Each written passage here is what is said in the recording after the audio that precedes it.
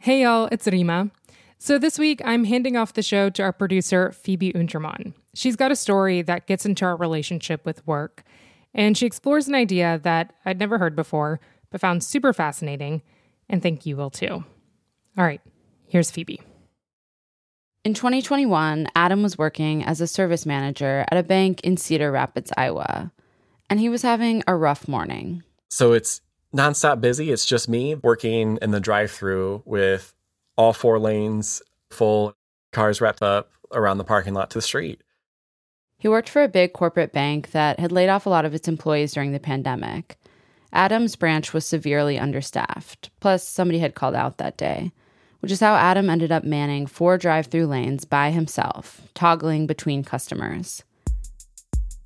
By the time a customer would reach the front of the line, they'd be pissed. People would say stuff about how ridiculous it was that they had to wait. Or like, oh, so you guys sure are busy, huh? And you have a headset on, so they're like right in your ear. So he's getting these snarky comments, one after another, and then somebody would be like completely irate. Like, this is effing ridiculous. This is why I hate this place. You guys are just the absolute worst. And it's stuff that's out of your control, but then they take it out on you. And as each customer sent their paperwork or deposit slip in one of those plastic capsules through the vacuum chute, each time it slammed down right next to him with a loud thud that shook the desk. This is just so ridiculous that I had to wait this long. Yeah, I'm so sorry. It's just me at the moment. This is why I hate this place. Between the irate customers and the sensory overload, I could feel myself becoming really stressed. I wanted to say a lot of things to that customer and the rest of the customers that I knew I wasn't allowed to say. he kept telling himself he just had to make it to lunch. Then someone would come cover him and he could get a break. But at 11, he got an email saying no backup was coming. At noon, and then 1, still no backup, and still a longer and longer line of customers. As each one came through, his mind raced with all the things that could go wrong and how that would back up the line even more. And I felt my chest get tight. I started getting like a fast heartbeat, and it got to where I kind of just had to like stop and like think to myself, I'm like, am I like physically okay right now? Like, am I having a heart attack? He was in the middle of a transaction, but he abruptly stopped talking and turned off his headset. His hands were sweaty, and he was getting a little dizzy, so he gripped the desk to stabilize himself.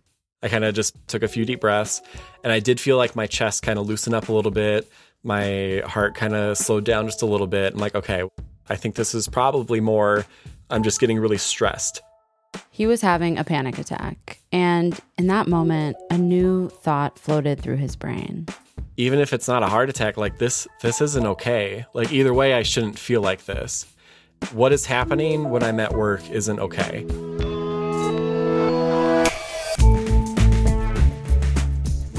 I'm Phoebe Untermann, and you're listening to This Is Uncomfortable. You might be able to relate to Adam. Being in the middle of work on a day so bad that you just feel like a cog in the corporate machine, weighed down by the unrealistic pace you're required to keep, or the way a customer or a manager talks to you. A day where the company's problems fall on your shoulders and feel like your responsibility. When most big companies' priority is profit and their shareholders, what do you do when they keep escalating the demands? Demands that take a toll on your body and mental health. We live in a society that often prioritizes the grind, where if you work yourself to the bone, go as hard as possible to prove your worth, you'll be rewarded. But when that becomes the norm, it can leave people in a particular position. Do you follow the voice in your head that says, work harder, go faster? Or is there another option? On today's show, we look at what happens when Adam made the choice to hit pause, to slow down.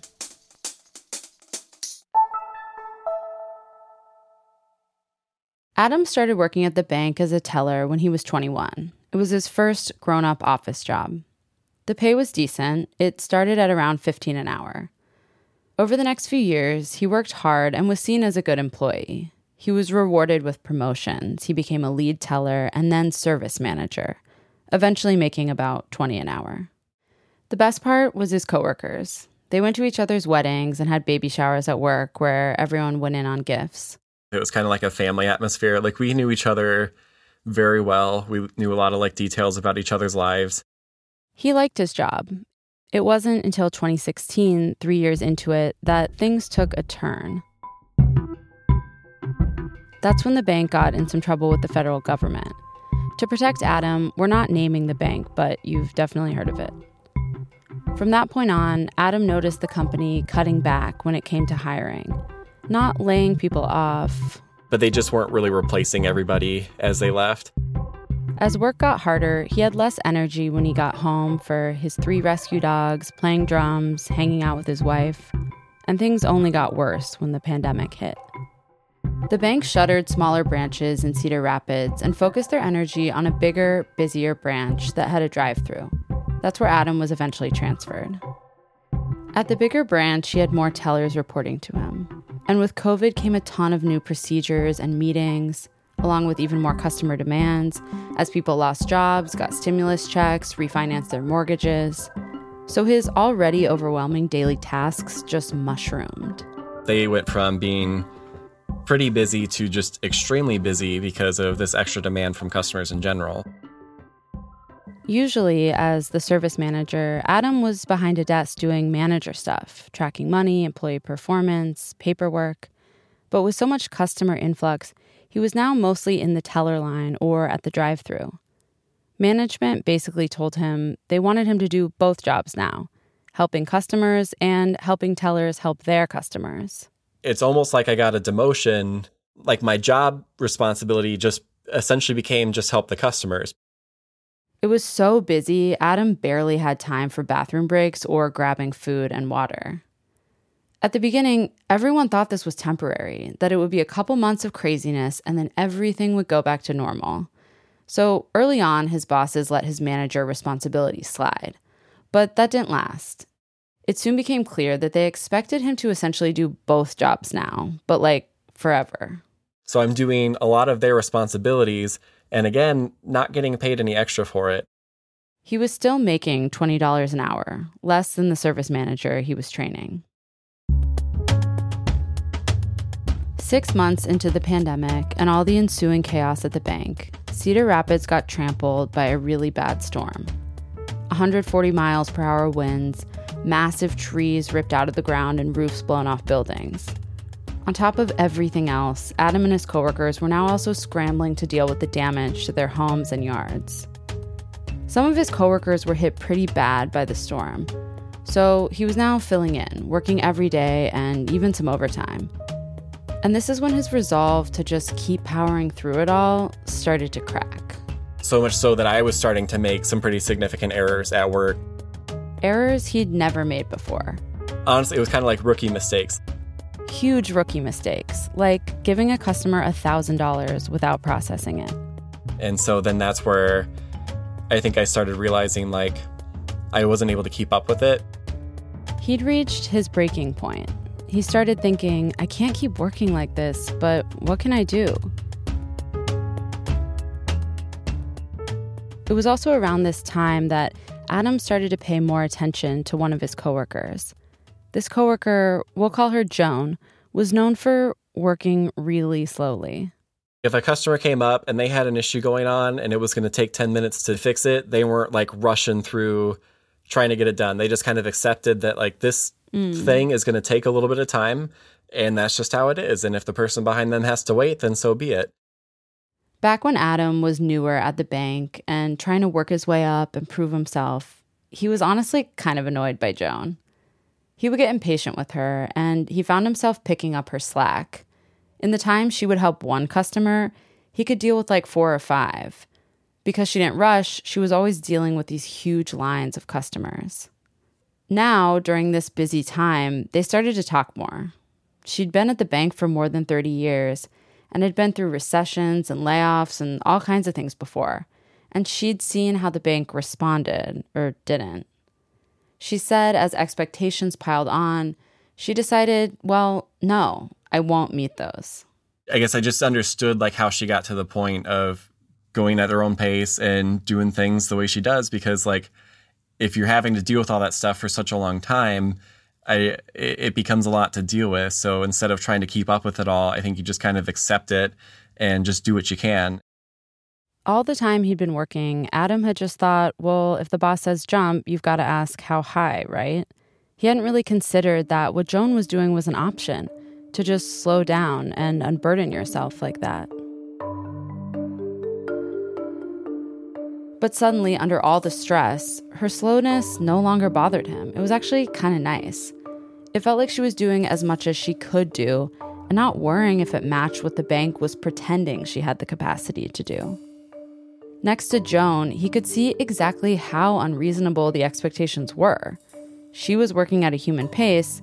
He felt like he was fast-forwarding, like a robot. And he started thinking, what if I was more like Joan? What if I just did what was actually reasonable and let the rest go? Let the bank's understaffing issues be their problem, not mine. If they're having me do so many things that there's just not enough time in the day to do it all, it's really kind of unfair for it to be my responsibility to get it done. Adam didn't know it then, but what he was mulling over, slowing down to a human pace instead of a robot pace, it's actually something workers have been doing for a very long time. Sabotage, Kakani, slow down, maintaining the stint, restriction of output, the conscious withdrawal of effort. This is Toby Higbee. He's a professor of labor studies at UCLA and can recount centuries of labor history totally offhand. There's all sorts of ways that people would describe this process. This process Toby's talking about, slowing down, is sometimes a tactic used as part of a formal strike. But sometimes it's also an alternative to launching a strike, a thing workers do on their own in an informal way, often just one worker at a time. Well, as long as there have been workers who resisted the speed up, workers who slowed down on the job, the laborers who built the pyramids. Under chattel slavery, slaves resisted. People who worked in manual labor jobs in construction, digging canals, lumberjacks, working on the railroad. Whenever they could, they would moderate their labor. The desire to reserve energy for yourself, especially if you're a manual laborer, is such a fundamental part of working that the word sabotage, according to folklore, actually comes from French peasant workers who stuck their wooden clogs, called sabots, in their machines. They would throw their wooden shoe into the machinery to wreck the machine and therefore to stop production. This kind of sabotage happened again and again. Luddites in England smashed the looms of new knitting mills. Wheat harvesters would jam up their threshing machines. Toby says it's hard to know how widespread these activities were, but you can see the effect of them in the way managers responded to workers' slowdown efforts. Managers basically tried to make slowing down impossible by inventing systems to force workers to keep the company's preferred pace. One example is what's called the piece rate system.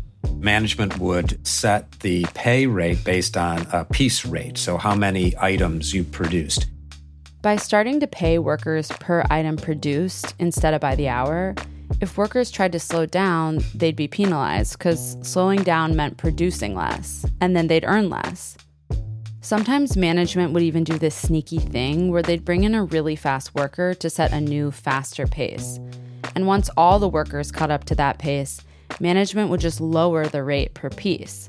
So workers never really received the benefits of working faster. Only their bosses did. In fact, the assembly line was created in part to control workers' pace. Take the assembly line of a meatpacking plant, for instance. Each worker does the same cut over and over and over again. So when you're doing that, you don't really have much power over the speed of the line because the piece of meat's coming, it's coming, it's coming. You can't really slow it down. You could see the contrast in workers' power in the very same plant. In the area where workers actually kill the animals, they were working together. So they would call slow strikes all the time to protest things they were unhappy about. whatever it was. The line was too fast. They fired their friend. The foreman was asking them for kickbacks and bribes, and they could call a quickie strike and just immediately shut down production until the problem was solved. The slowdown strike is a more spontaneous alternative to a formal strike, which often requires a lot of labor and planning. So slowdowns can be more accessible to workers in a workplace that's hostile to union organizing. The cycle of slow striking throughout history is constantly rotating. Management imposes conditions workers don't like or speeds up the pace of production to make more money for the company, and workers react. They slow down or they strike, and then managers catch on and try to make it more difficult for workers to have power.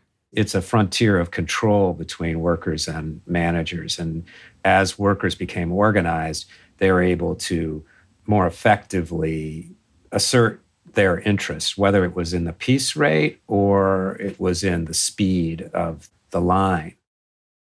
As unions gained power, they were doing the negotiating with management, and slow strike tactics like breaking machines with your shoe became less widespread. But their spirit continues today in organized and unofficial, rarely documented slow strikes that happen every day all around us. After the break, what happens when Adam begins his own conscious withdrawal of effort.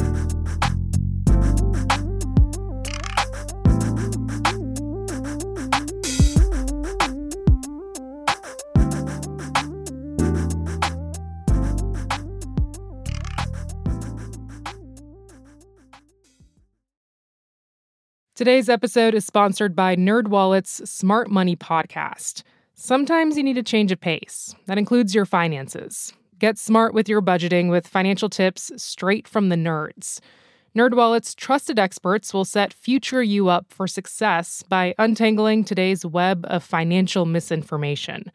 Learn about smart investing strategies, tax planning pointers, and travel tips to save on a fun family getaway, maybe somewhere tropical. Spring ahead for smarter decisions in 2024.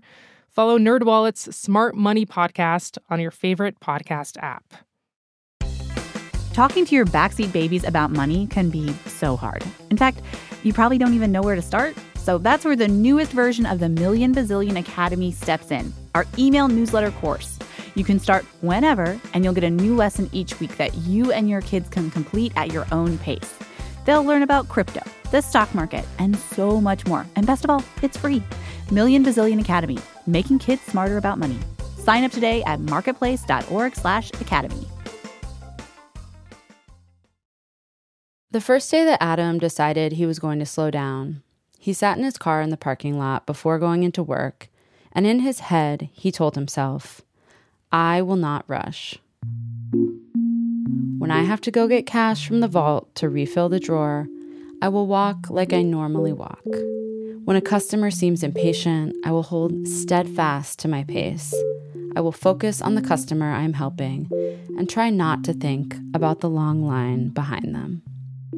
He would talk himself up, but as soon as he was in front of a customer, he would find that robot corporate mode came back quickly. Without thinking, he'd be rushing. And then so I would have like this little voice of reason chime in and be like, it's okay. You don't have to like rush through this. Take a deep breath, slow down a little bit. It's going to be okay. Like if they have to wait for an extra minute, that's okay. You would think that slowing down would be easy, but there were these surprising ways he found it almost harder at first. In part because he'd been rushing through customer interactions for so long that he knew how to do it in a sort of autopilot. It had turned into muscle memory, backed up by a lifetime of programming about the value of hard work and ambition. So in order to slow down, he had to be so aware. Before, it probably would have been like, oh, I'm so sorry, just got to get some more cash for you for this. It'll be just a moment, but we'll get that right out kind of thing. Mm-hmm. And then now it's like, hey, it's going to be just a moment. We just got to get somebody to help me with this and we'll get it taken care of. It sounds subtle. Basically, he was trying not to apologize or promise speed. Internally, Adam was trying to feel less anxious. So half the battle, surprisingly to him, was that he had to change his own feeling about it. But at the beginning, did you feel kind of guilty about, like, working slow? I think a little bit, yeah. Like if I didn't go fast with this customer to help the next person, then that means my coworker had to potentially help that person. So in a sense, it's almost like I was having other people kind of pick up the slack for me. And to top it all off, in the back of his head, he had this nagging sense that all those years he'd given so much, he was throwing them away. I put in a lot of time of my life into this place. And so there was definitely that like attachment of like I had worked hard to like get to the point I was at. And so to like let that go was kind of frustrating. He knew he was probably giving up any chance of advancement, but he hoped he wasn't giving up his job. He wasn't in a place financially for that. He and his wife were paying a mortgage, and he had some hefty loan and credit card debt to pay off. So in the early days of his slowdown, he felt less physically tired, but had this new kind of mental fatigue. Slowing down took practice. It took a few weeks, maybe a month, before it started to come more naturally. And once it did, it was paying off in the ways he'd hoped. He didn't feel constant anxiety, and he was getting home from work with a little more energy. And his slowdown started to rub off in some ways. Like if he and a coworker went to the vault together to get money, and now he would do it slowly. Then it kind of made them not rush either. They kind of saw that I wasn't like trying to fly through the process. And so it kind of gave them no reason to do the same. And it kind of started to change the vibe in the branch. They were all burnt out and looking for relief. One of his coworkers told me it was kind of the jumping off point for everyone to also just let go. There was still the same amount of work, but the mood shifted from stressed out to sometimes downright silly. Like on one particularly busy day, Adam's coworker went to lunch, and when she came back an hour later and saw that things hadn't calmed down at all, she walks back and just kind of like sighs, and she starts singing the "We work hard for the money, so hard for the money, oh," like starts singing that song.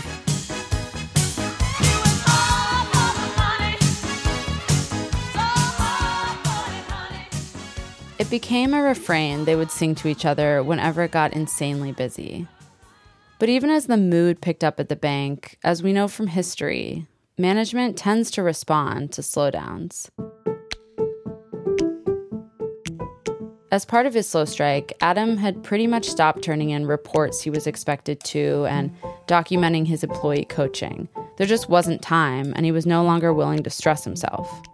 And over time, his managers did start to notice. They'd sit him down and ask where the reports were.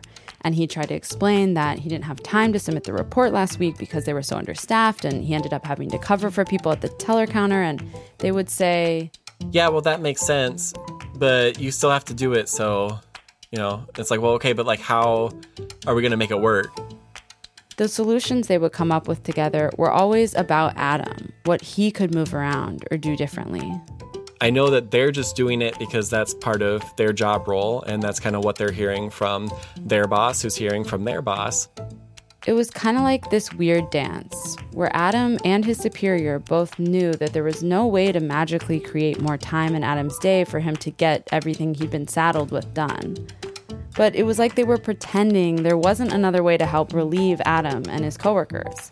To Adam, the solution was obvious. They have every capability of hiring another person to kind of fill in and get some of those things done at a more reasonable pace. And especially when a lot of that is just helping customers, to have another person there to help throughout the day so there's less stress for the employees and less of an impact on the customers. Like, it makes sense to me. So we did run Adam's story by a spokesperson for the bank, and they said COVID did lead to some staffing constraints, but they worked to make adjustments so that they were adequately staffed. They also said they offered mental health resources and gave extra cash payments to some employees throughout the pandemic. But after nearly a year of pandemic-induced changes and multiple conversations with his superiors about how badly he needed more help, Adam felt it was clear that nothing he did was going to change the way this global corporate bank operated. Which is how Adam ended up where we began this story, in the drive-thru, manning all 4 lanes by himself and thinking he was having a heart attack. That was the day he realized that even with this practice of slowing down, it was just going to keep piling on. He could slow strike all he wanted, but nothing was going to change. So that's when he started contemplating the ultimate strike. I just had this final acceptance moment of what's going on at work doesn't matter. I don't care anymore. If the customers get upset, I don't care. If the job's not getting done, I just don't care. I was done. And so I knew that whatever happened, I wasn't going to be working at this place anymore. He wanted to quit on the spot and walk out right then, but that would have been too risky financially. He had to stay another 6 months while he refinanced his home. And on his way out, he started really slowing down and preaching the gospel of slow down to his coworkers, trying to validate to them, this is unreasonable, and you too have options. One day, a teller needed a manager to sign off on something for a customer. Another manager had already denied to because it could look bad, and Adam's coworker was like, just have Adam do it. He said, if Adam cared any less, he'd be dead. Adam took this as a compliment. I was a little proud of that because I think everybody was in agreement that Adam doesn't give a shit about anything anymore. And I'm like, yeah, I kind of don't. And then at the same time, too, it kind of opened up this door of having a conversation of why that is. And I made a point to let this person know that I used to care. I just don't anymore. Adam kind of felt like he discovered this secret. There's an escape hatch, a way to preserve your mental health in the face of all this stress. And he wanted to share it with his coworkers, especially the people that reminded him of how he'd once been, hungry for success and trying to prove themselves to the company. A few months after that day at the drive-thru, once his finances were more solid, Adam turned in his 2-week notice. He was done. Well, almost. Corporate culture had one last punch for him, a final performance review. He got a copy of it via email. It included the previous 5 years of his reviews. So it was almost like taking a field trip through his corporate career. He scanned down the pages, ranking him on a scale from 0 to 5. His first few years, 4s, more 4s. And when he got to his last year there, 2s and 3s, more 2s, needs improvement. And in one last surprise, seeing those 2s and 3s, it stung. Yeah, it's silly, isn't it? Because I was officially really getting ready to be done. Yeah. But seeing this negative feedback, there was part of me that was really, bitter about it. Even though he'd been willing to lose his job, he still felt a little conflicted about getting those bad marks. But in another sense, he could see those reviews as progress. His earlier glowing reviews, he got those by working himself to the bone. He'd earned those 2s and 3s by saying enough. Were they signs he'd done poor work at the bank, or that he'd done great work for himself and his mental health?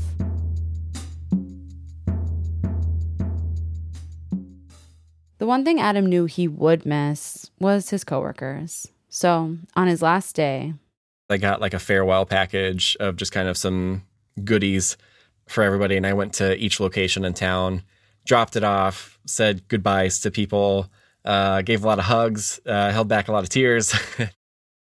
For now, Adam is living off some savings, racking up a little more credit card debt than he'd like, and taking some time off to do more creative stuff.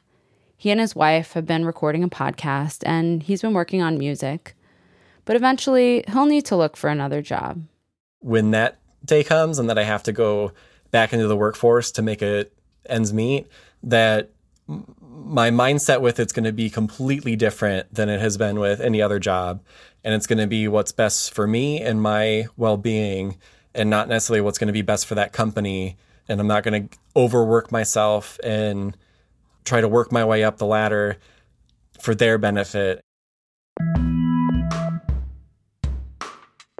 In the wake of everything, Adam's been asking himself, what do I owe my employer? My body? My health? And really, these are questions a lot of people have been asking themselves lately. Of course, the stakes vary from job to job. For a lot of workers, slowing down may not feel possible. But in the past couple years, we have seen a wave of workers abruptly quitting and treating their jobs as interchangeable as their jobs treated them. It's been called the Great Resignation. Toby Higbee, the labor historian I talked to, feels like the Great Resignation is a callback to earlier times where workers took back control with those tactics like breaking their machinery. Meanwhile, companies keep finding new tactics to ensure productivity. Take algorithmic control, where robots track workers' output. It's a common thing in the gig economy. Like, one example is how Amazon uses an app to track their delivery workers' every move.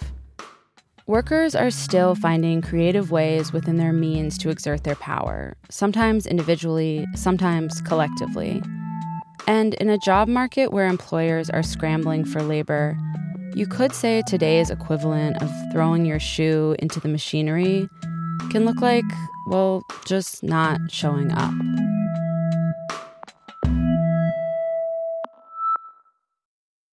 Before we go, I want to leave you with something Adam made while reflecting on his time at the bank. Remember how his coworkers would sing to make each other laugh through the chaos? Here's a rendition of one of his favorites, a song from the movie The Wedding Singer called Somebody Kill Me, Please. He made it for fun, just to share with his ex-coworkers. When I was new, you were nice to me. You said I could work here happily. And when you paid me, I liked how it felt. You said I would work one weekend, or maybe I'll work two.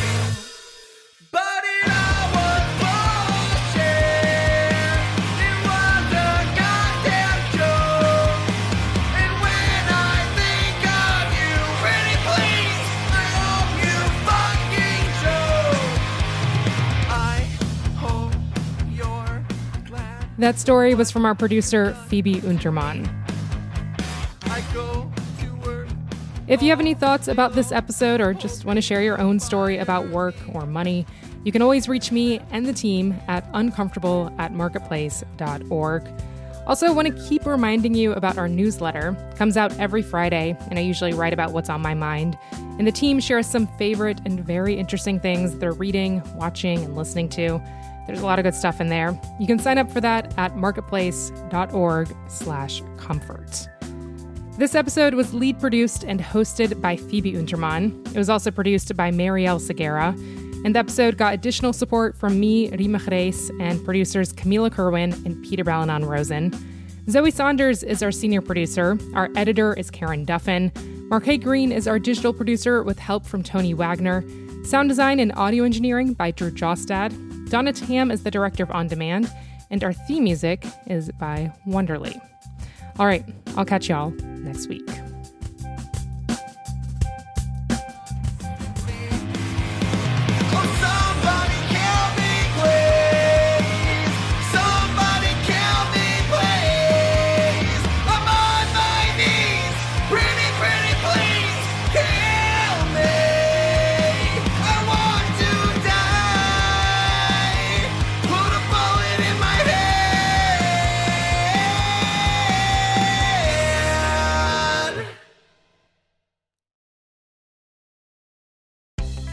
Talking to your backseat babies about money can be so hard. In fact, you probably don't even know where to start. So that's where the newest version of the Million Bazillion Academy steps in, our email newsletter course. You can start whenever, and you'll get a new lesson each week that you and your kids can complete at your own pace. They'll learn about crypto, the stock market, and so much more. And best of all, it's free. Million Bazillion Academy, making kids smarter about money. Sign up today at marketplace.org/academy.